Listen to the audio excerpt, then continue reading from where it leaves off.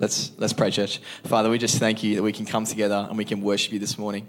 Lord, I just pray that as we enter into your presence now, God, that as we invite you to anew just fill us in this moment, that you would rid me of myself, that you would fill every single one of us with your spirit, and you would speak to us the message that you have for us today. In Jesus' name, amen. Can we give a huge round of applause to our praise and worship team? Thanks so much, guys, for leading us out. You know, these guys put in effort during the week and they come in really early every Saturday morning to come and rehearse and get ready. And just so awesome to have so many young people up there serving and leading us out. It's such a blessing just to be able to praise Jesus here this morning.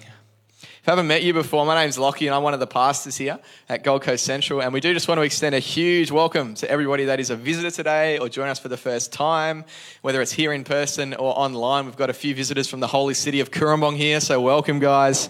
So good to have you blessing us with that presence. It's amazing. I also want to welcome everyone joining us online as well. Two of the baptisms we've had this year as a church have actually come from people who connected with our church through the live stream, which is pretty incredible. Just want to extend a huge affirmation to our tech team up the back there that make it happen every week.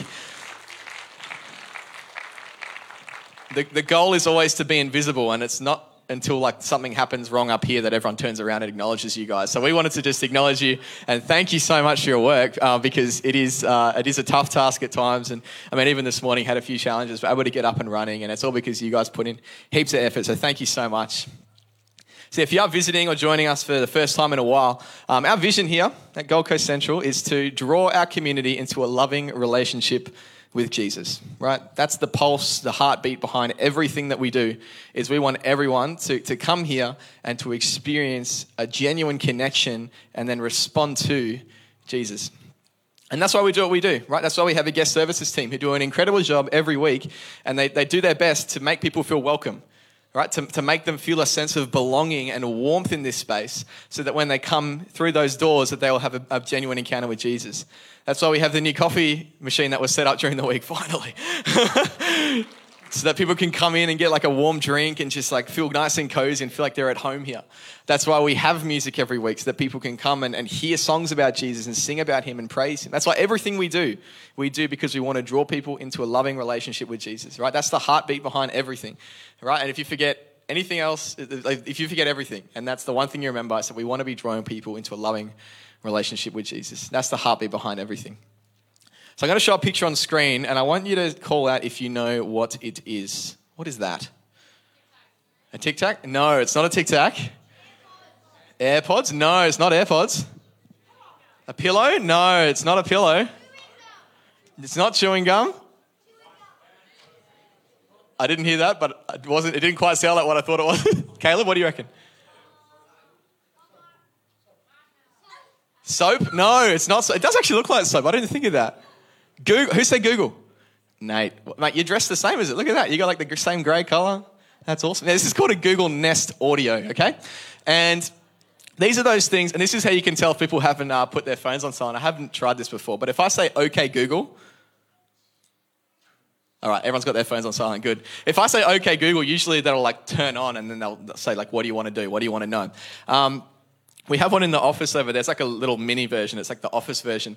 It's just so convenient. It's so amazing because I can get up in the morning now and be like, hey, Google, what's the weather today? And it's the weather is blah, blah, blah in Labrador. I'm amazing, because that's where I live. Or I can be, the night before, usually I had to go and manually set my alarm. Those days are gone. Okay, Google, set my alarm for 6:30 in the morning. Or 7:30, or not at all, because I don't want to wake up early in the morning. And it does it for me. It's amazing. It's so convenient. So awesome.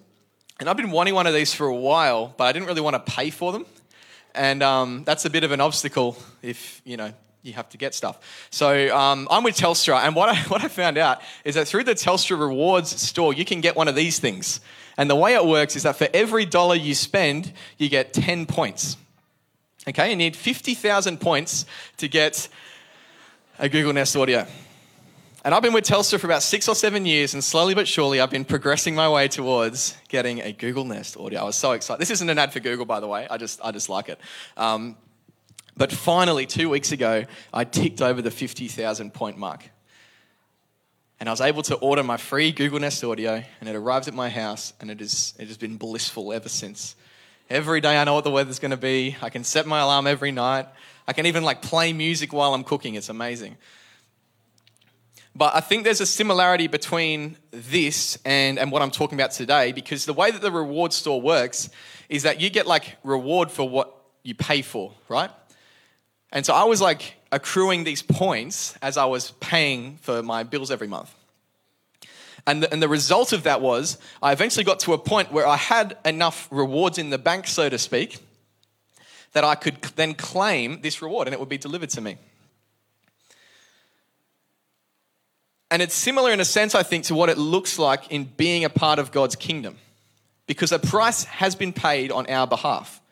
Because of what Jesus has done on the cross, there is a price that has been paid, which means that today, you and I can experience salvation. We can actually say, yes, Jesus, I believe in you and I want to follow you. And in that moment, right there and then, we can have salvation. Because the price has been paid. We just need to claim the reward that we've already got. It's sitting there. It's open. It's ready for us to open up. It's like a gift, right?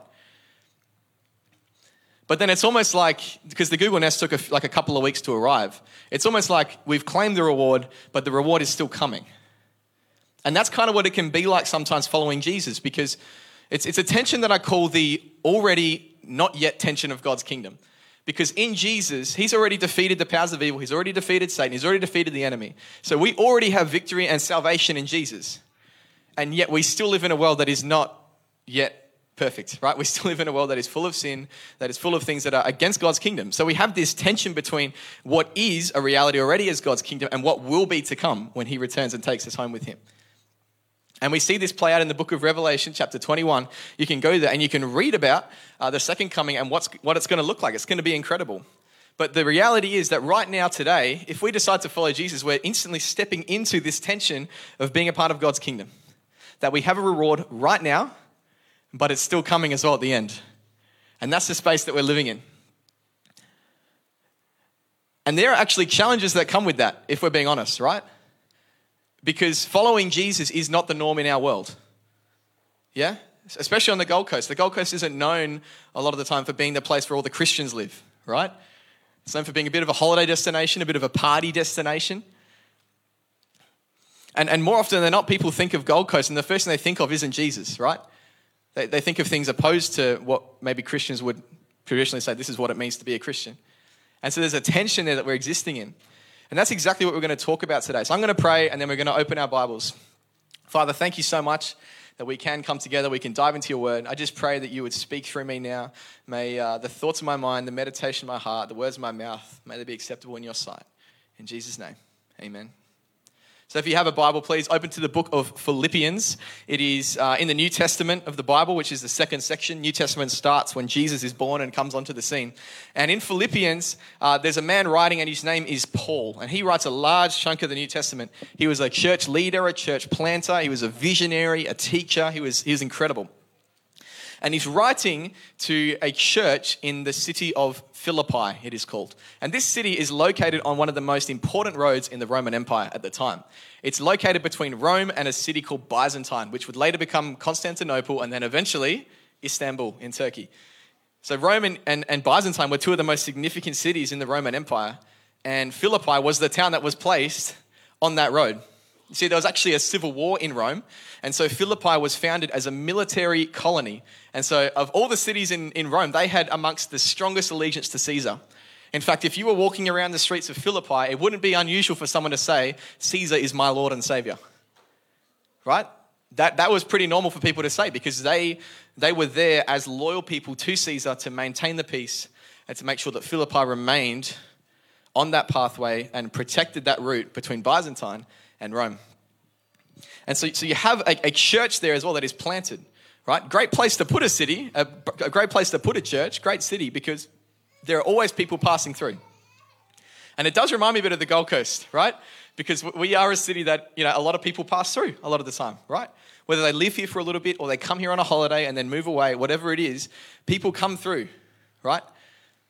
And yet it's not always a city that is known for being a hub for Christianity or for Jesus' followers. In fact, most of the followers of Jesus in Philippi didn't have a Jewish background at all. So they didn't grow up doing things like Sabbath school or singing in church or hearing amazing kids' stories and seeing balloons that should have popped, not pop. That was amazing. They didn't grow up with all that stuff, right? They didn't have any background in faith or in Christianity.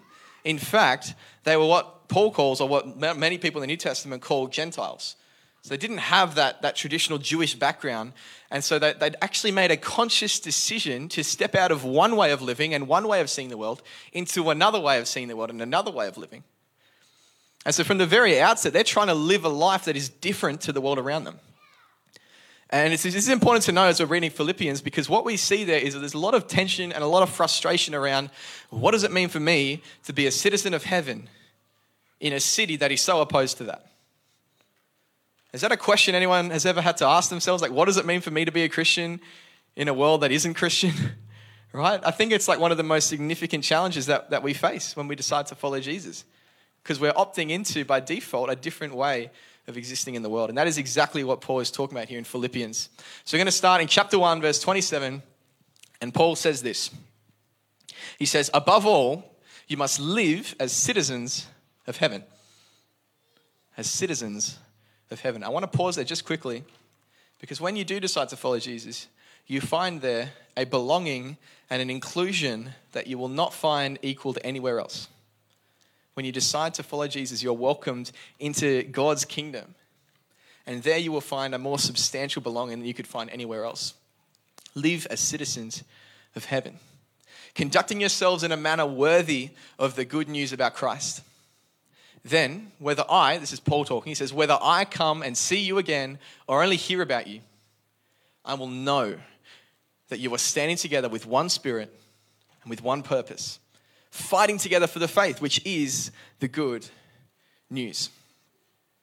So Paul says, like, whether I come see you again or whether I don't, it's not going to matter, because if you're living as citizens of heaven, something that is going to characterize you guys is unity.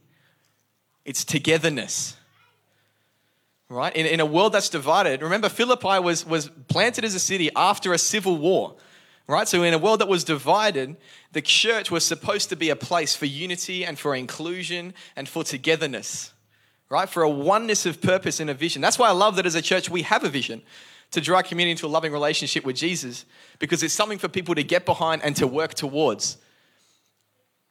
And Paul says that this is important, this is significant, because we will be standing together, right?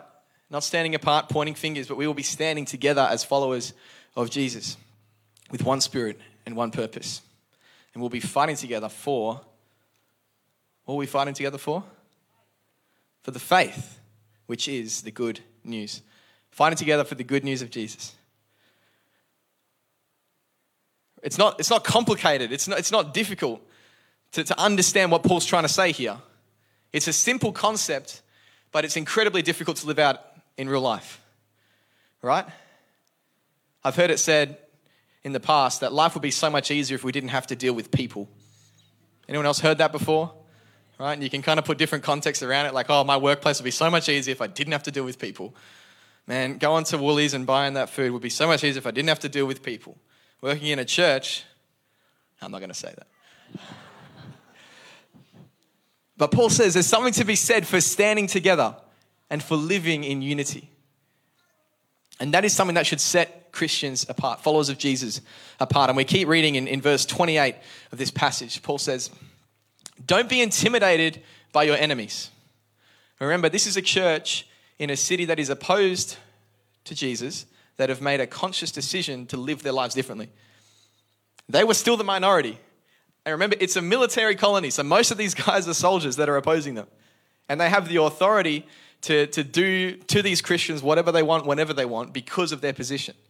But Paul says, don't be intimidated by your enemies.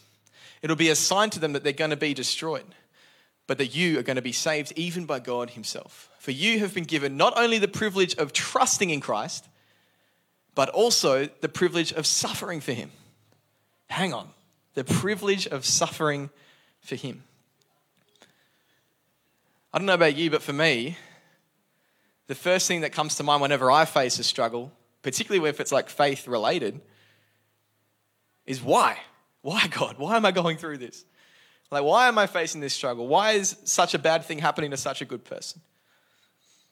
But Paul says here, it's so interesting. He says, it is a privilege to suffer for Christ. And he says, it's because we are in this struggle together. And so we come back to the idea of unity. We're not suffering alone. We're not struggling alone. I don't know what you're going through today, but whatever you're facing, you're not going through it alone. Because here in this church are people that care for you, that care about you, that pray for you regularly. Every single Monday at our leadership meeting, we pray for this church. And every Wednesday at 10 a.m., there's a prayer group that prays for this church. And every Saturday morning, if you come here, you can come to the prayer corner, and there are people that will pray for you. Right? There are people that love you, that care for you, and that wants to see God work in your life and want to see you come to know Jesus more. And they want to support you and help you on that journey. Paul says, you have seen my struggle in the past, and you know that I'm still in the midst of it. See, Paul isn't writing the letter of Philippians from a cushy office somewhere on the Gold Coast. Paul's writing from prison. Right? He's in the pits when he's writing this letter. And he says, hey, even though I'm not with you personally, we have a oneness that transcends whatever struggles we face. And it's found in Jesus. Paul's still in the midst of it, and he's trying to encourage these guys. And what he does next is he starts asking a bunch of rhetorical questions. And he says this, he says, is there any encouragement from belonging to Christ? Is there any comfort from his love? Any fellowship together in the Spirit? Are your hearts tender and compassionate? You know, these letters wouldn't have been read like we're reading them or I'm sharing them now. They would have been, basically someone would stand at the front of a community and they would be read out to people. And I imagine at this point, the person reading would be reading these questions and then pausing, and everyone's going, yeah, there is. So Paul's trying to remind them that there is encouragement from belonging to Christ. There is encouragement from belonging to Christ. There is comfort in his love. And there is fellowship in the Spirit. He reminds them that when you accept this, that your hearts will become tender and compassionate. And then Paul goes on to say, then make me truly happy by agreeing wholeheartedly. Not tolerating, not putting up with, but agreeing wholeheartedly with each other. Loving one another and working together with one mind and one purpose. And again, we see this idea of unity, of togetherness coming to the forefront. Paul is talking about the challenge of being a citizen of heaven in a world that's opposed to God. And he says, hey, what is important is that you realize that when you follow Jesus, like you need to be one with other followers of Jesus. That needs to be your priority. That needs to be your focus. And we get a beautiful insight right in the core of those three things there where it says loving one another. Paul could have used one of three Greek words there, but he chose to use the word agape or agape, however you want to pronounce it. And that is a love that is unconditional. It is a love that only God can truly display. And so if we want to be able to live like this, if we want to be able to be one, to be citizens of heaven, we can't do it on our own. We need God's love to dwell in our hearts and flow out of us. Right? Like you're filling up a cup and you're being full of God's love to the point where it overflows out of you. Even in our best efforts, we can't love how God loves. We can't love like God loves, but God wants to bring that kind of love out of us. And that is what we need if we're going to live as citizens of heaven. You might be thinking, okay, well, this is cool. This all sounds all right. But like, if it's so simple and straightforward, why isn't it the case? Like, why are there so many denominations? Why are there so many different churches here on the Gold Coast? You know, if you drive along this highway, you'll find like probably 7 or 8 churches with over 1,000 members, right? Why are there so many different groups if we're supposed to be one, if we're supposed to be together? Church, Paul goes on to write about this in the very next verse. These are the things that are going to stand in the way of oneness and of unity. He says, don't be selfish. Don't try to impress others, but be humble. Thinking of others as better than yourself. Don't look out only for your own interests, but take an interest in others as well. The things I see here that Paul's trying to call out in this church is he's trying to call out pride. He's trying to call out arrogance and selfishness. He's saying, hey, if you want to be one, if you want to live as citizens of heaven, like you need to rid yourself of those things. And I'm going to be completely honest, church, like these are things that I struggle with, right? I struggle with pride. I struggle with selfishness, right? Putting myself first. Yeah? And I think if we're being honest, that many of us struggle with these things as well. Symptoms of these kind of things are things like when people say, oh, I didn't really like the worship today. Or, man, I really connected with that message. It just made me feel so good. Or, no, I don't like that church. I'm going to go to this church instead. If we think about the thought pattern behind that, at the heart of that is, what do I like? What do I want? What satisfies me and makes me happy? And it's a really confronting thing when we think through that, because we realize, man, like, I need to really check my heart, right? Am I being selfish? Am I being prideful in my own walk with Jesus? As we reflect on those things, I think we'll see time and time again that as broken people we often are, but Jesus is constantly inviting us back into the way he wants us to live our lives. And as Paul articulates beautifully here, he says, be humble, right? Think of others as better than yourselves. A lot of times people think humility means that they think less of themselves, right? That they think that they're worse than they actually are. That's not humility, that's self-deprecation, right? Humility isn't thinking less of yourself, it's thinking more of others. Yeah, and that's more like in quality. So you think the best of people, you speak out the best in people, you call out the best in people. But it's also thinking more about others in quantity, right? So your thoughts are less on yourself and more on other people. Your focus isn't inward, it's outward. That's what humility looks like in practice. It's not thinking less of yourself, it's thinking more of others. And he says, take an interest in others too.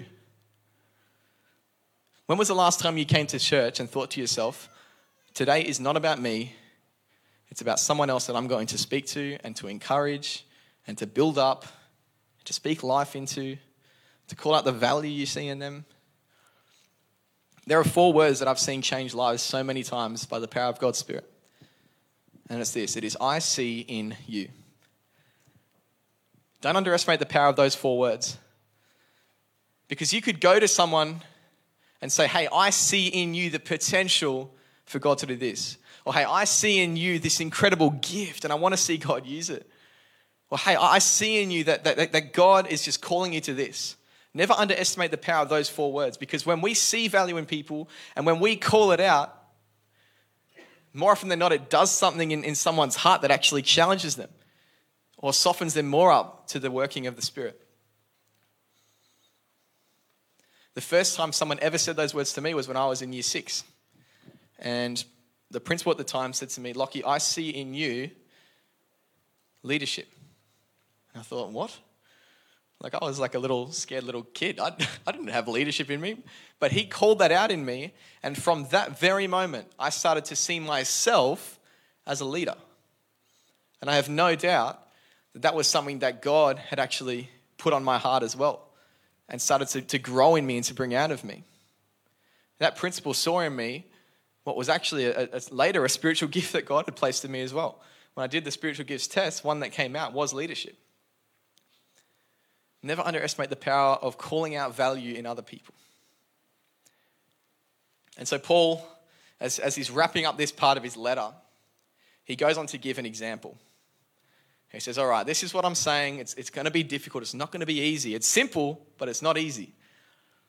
And he says, I'm going to give you an example. And we read that in verse 5 here. It says, good luck. Paul says, you must have the same attitude that Jesus Christ had. The same attitude. Though he was God, this is one of my favorite passages in the Bible, church. Though he was God, he did not think of equality with God as something to cling to, as something to hold on to hoard to himself, to selfishly hang on to. He didn't see equality with God as something to cling to. Instead, he gave up his divine privileges and he took on the humble position of a slave and was born as a human being where he appeared in human form. This is our God. This is our God, church. When he appeared in human form, he humbled himself in obedience to God, who he was equal with. He humbled himself in obedience to God and died a criminal's death. He died a criminal's death on a cross. Therefore, God elevated him to the place of highest honor and gave him the name above all other names, that at the name of Jesus every knee should bow, in heaven and on earth and under the earth, and every tongue confess that Jesus Christ is Lord, to the glory of God the Father. Significance in the kingdom of God looks like this. Significance in God's kingdom looks like selflessness, looks like humility, looks like serving. Jesus says this even more clearly in the Gospels. He says, the greatest among you must be a servant, right? Like the most significant, the most substantial thing you can do with your life is choose to serve. And so we come to my big idea for today, which is this. It is that to live for Christ, to be his followers, to live as citizens of heaven, means to live like Christ. That's what Paul's saying in this passage. He's saying, hey, if you want to live your life for Jesus, no matter what challenges or obstacles you face, what that looks like is living like Jesus. I think so often we can get caught up in, okay, what do I have to do for Jesus today? I have to read my Bible, I have to pray, I have to help someone, I have to do this. And we confuse our doing for Jesus with being with Jesus. And being with Jesus is where it's at. Like spending time in his word is amazing. But if we're doing it to tick a box, we're missing the mark, church. Because Jesus wants a personal relationship with us. A personal relationship. So to live for Christ means to live like Christ. So how much of your personal devotional time do you spend studying the life of Jesus? How much of your time in God's word do you focus on looking at the way that Jesus interacted with situations? There was a question that I asked a few months back. And we often think, what would Jesus do is a great saying, and I think it is. But I think what's more helpful is to say, what would Jesus do if he were me? Right? Like if Jesus was a high school teacher, what would he do in this situation? If Jesus was an accountant, what would he do? If Jesus was a student, what would he do? If Jesus was a good friend, what would he do? What would Jesus do if he were in your shoes today? When you see that person sitting alone, what would Jesus do? When you see that person struggling to pay for their groceries, what would Jesus do? Because I think as we start to study Jesus' life more, and as we talk about it, as we reflect on it, as we pray about it, what we will see is our own lives start to reflect his life more and more. And so we come back to that tension we started with, which is, what does it mean to be a citizen of heaven when we're living in a broken world? And Paul says that our response to the already not yet tension that we see in God's kingdom is to live like Christ. And so, church, as I invite the band back up, we're going to sing one more song. I want to give you this challenge. How in the week ahead might you live more like Christ? How in the week ahead might you live more like Christ? Is there a conversation that needs to be had? Is there a decision that needs to be made? Is there a prayer that needs to be prayed? How might you live more like Christ in the week ahead? Because I look out in this building here and I see the potential to change not just Nerang, not just the Gold Coast, but all of Australia and beyond. In fact, church, I see in you the potential to change the world. The church was started by 12 people, 12 young people, right? One of them messed up pretty badly at the start, yeah? But then those young people went on and the movement grew because they were following the Spirit and allowing God to lead. That movement grew and it expanded far beyond they could ever have done themselves, to the point where now we stand here today on the Gold Coast and are talking about this Middle Eastern man named Jesus. And if God can do that with 12 young people, imagine what he can do with you in this room today and your families and your friendship groups and those that you represent. When we are living like Jesus, Jesus says, when he's lifted up, he will draw all people unto himself. And he will do that through you. So church, I'm going to pray as we close off now. We're going to sing one more song. I just want to invite you to make that decision in your heart today to say, yes, I want to live more like Jesus. I want to choose unity. I want to choose humility. I want to choose selflessness. I want to choose to serve. Whatever your choice is today, would you join me now as I pray? Father, and so we thank you that we can come together and just recommit to this. Lord, we're broken people and we ask for your forgiveness today in Jesus' name. We thank you that we have it. That because of what you've done, we can have forgiveness of sins. We can experience salvation right now. And even though we're still living in a broken world, Lord, we can live as one, as your church. We can be together. We can be united. We can do life together because of what Jesus has done. And we don't take that for granted. Lord, I pray over everybody who has made a decision today to live their lives like you lived your life. And I pray as they do that you might meet them every single day, that you might fill their hearts and work through them. And I ask for this in Jesus' mighty name. Amen.